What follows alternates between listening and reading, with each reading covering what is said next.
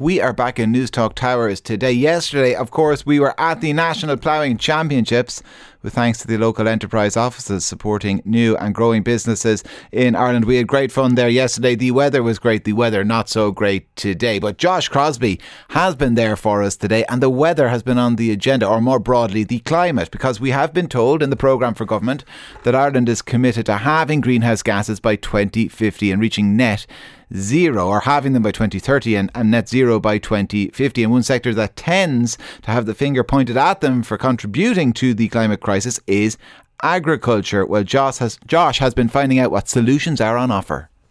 Our planet is burning, and a responsible approach to our planet is something we all share. So I'm trying to bridge the gap, if you like, between New York here now at least. Here at the National Ploughing Championships, more than 1,500 vendors are showcasing their wares. Everything from tractors to beauty products. But among the traditional machinery lies technology and equipment aiming to tackle climate change. Hi, Richard Gleeson here from Lygen Batteries. We manufacture and assemble lithium battery systems outside Thurles. When the sun shines, they store excess energy, which is important. From a farmer's point of view, I suppose, if they're doing milking in the morning and the evening, solar isn't as good as it would be during the middle of the day.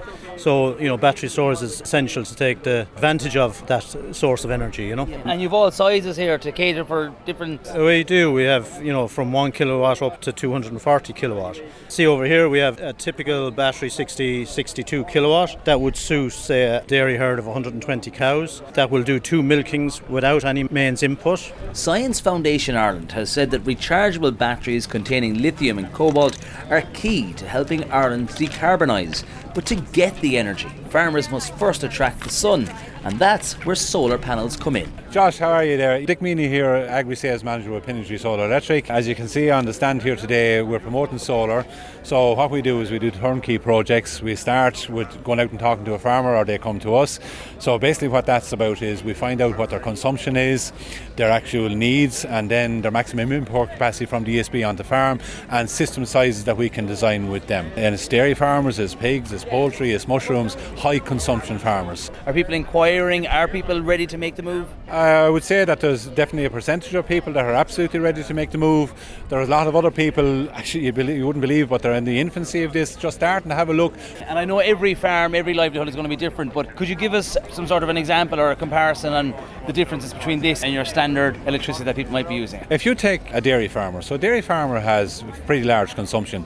So where a solar PV system works very well for him is that, okay, he is reducing his carbon footprint by putting in solar. In the middle of the day, he'll have an ability for to spill back to the grid, get a payment, get a tariff for that. In the like of pigs, poultry, mushrooms, they're energy intensive operations. So what you'll get from them is that they would put in a system probably nearly as large as they would be allowed by ESB networks, and they will self-consume the vast majority of that. Dick tells me due to the rising costs of energy, they're seeing a rapid turnaround in payback time for those who have fitted solar.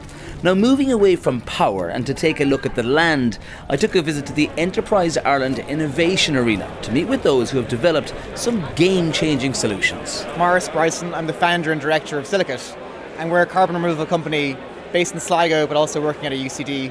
And as you can see here on the screen, we're spreading about 1,000 tonnes of material on 300 acres earlier this month. And that material is grey, it's dusty. What is that material? It looks like lime, ground limestone, which farmers will be familiar with, but it's actually concrete. This is returned concrete, so it's concrete that went to a building site in a truck and was surplus to requirements. So went back to where it was produced, poured out of the truck, processed, which means crushed essentially, and then transported to our farms and applied, like ground limestone, to the fields. So you're pouring the concrete dust, if you like, over the land, and what does this allow the farmer to do? So it's just like ground limestone. It changes the pH, so it's pH amendment, but it also removes carbon. That's why we're doing this. It's a permanent store of carbon. So as our material breaks down, the chemistry that happens in the reaction, the carbonic acid that works on it, our material captures CO2 and locks it away in a mineral for thousands of years. Every sector has to decarbonise, and agriculture, of course, is one of them. And a big source of emissions for agriculture is actually liming, adding ground limestone to the fields. It's called enhanced weathering. So enhanced weathering, but using concrete as a means for this, is this a done thing? We're the first in the world to use concrete. We're actually the very first. So basalt, olivine, other materials are used by other companies. But in concrete, we're the only ones, so we're forging new paths here. Yeah, it's very exciting. Alan O'Sullivan, MD and co-founder of SeaMeGrow. What we do is we harvest and we grow our own seaweed and turn it into biofertilizers. We have a market that sells throughout the world. We're here today at the Ploughing Championships, which is interesting in an Irish context because seaweed isn't used in an Irish context. So a biofertiliser, there are farmers here today from all shapes and sizes of land and farm and stock and crops. What would be your general farm now that could use this, or can it be used on a large scale as well? Yeah, it can be used on a large scale. Really can be used on any plant whatsoever. Farmers today would be looking at it to use on grassland, and using seaweed will allow you to cut down on your synthetic fertilisers and pesticides. We hear concerns obviously of chemicals in some cases maybe seeping off the land into the streams and rivers, but that's not a worry here with SeaMeGrow as the ingredient itself comes from the water. Exactly. You know, our story is very much based around being a marine based company. We sequester large amounts of carbon and nitrogen at sea. When our seaweed is grown, it absorbs that carbon and nitrogen, and we're simply taking that, refining our product, bringing it on and spreading it onto land. You even have it bottled here today. You can drink what you put on the land. Yeah, you know, we've had customers come up to us and say, can we drink this? And yeah, we're displaying it in a clear bottle that looks a little bit like a smoothie. We're kind of saying, well, it's a smoothie for the soil. The Environmental Protection Agency says agriculture was responsible for just over 37% of Ireland's greenhouse gas emissions last year. So I wanted to hear from the farmers themselves and those in attendance at the ploughing to see how they feel about the climate crisis.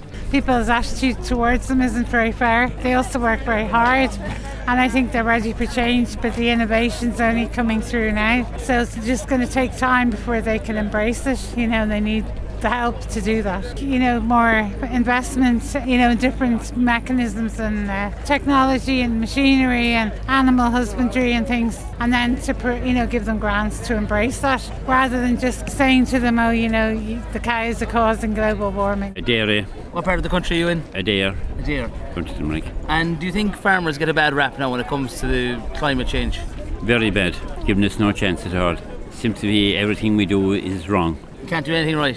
Exactly. A certain amount we can do right, but there's a lot of what we do we're doing it wrong. And what would you like to see the government doing to help farmers when it comes to the environment? Possibly think grants and an easier way of getting a grant rather than spending enormous money to claim a grant. What do you farm? Cattle. How frustrating is it when commentators are, I suppose, pointing the fingers at farmers when it comes to climate change? They don't know what they're talking about, and they don't want to accept the consequences. If they want to produce a certain way, it has to cost more. If they want dearer food, fine. But they all want cheap food and they want everything. Can't have that. Can't have it every way? No. What would you like to see being done to help you transition to a more environmentally friendly farming? I think it's to cut out the bullshit and stop talking like they're mad for organics, but they don't want to pay the extra costs of organics. You're a farmer yourself? Retired. What did you farm? Mixed. And do you think when it comes to climate change now, are farmers kind of an easy target? Or? Certainly. No doubt about it. And you think they get a bad rap? I certainly do. More than they deserve? Certainly do.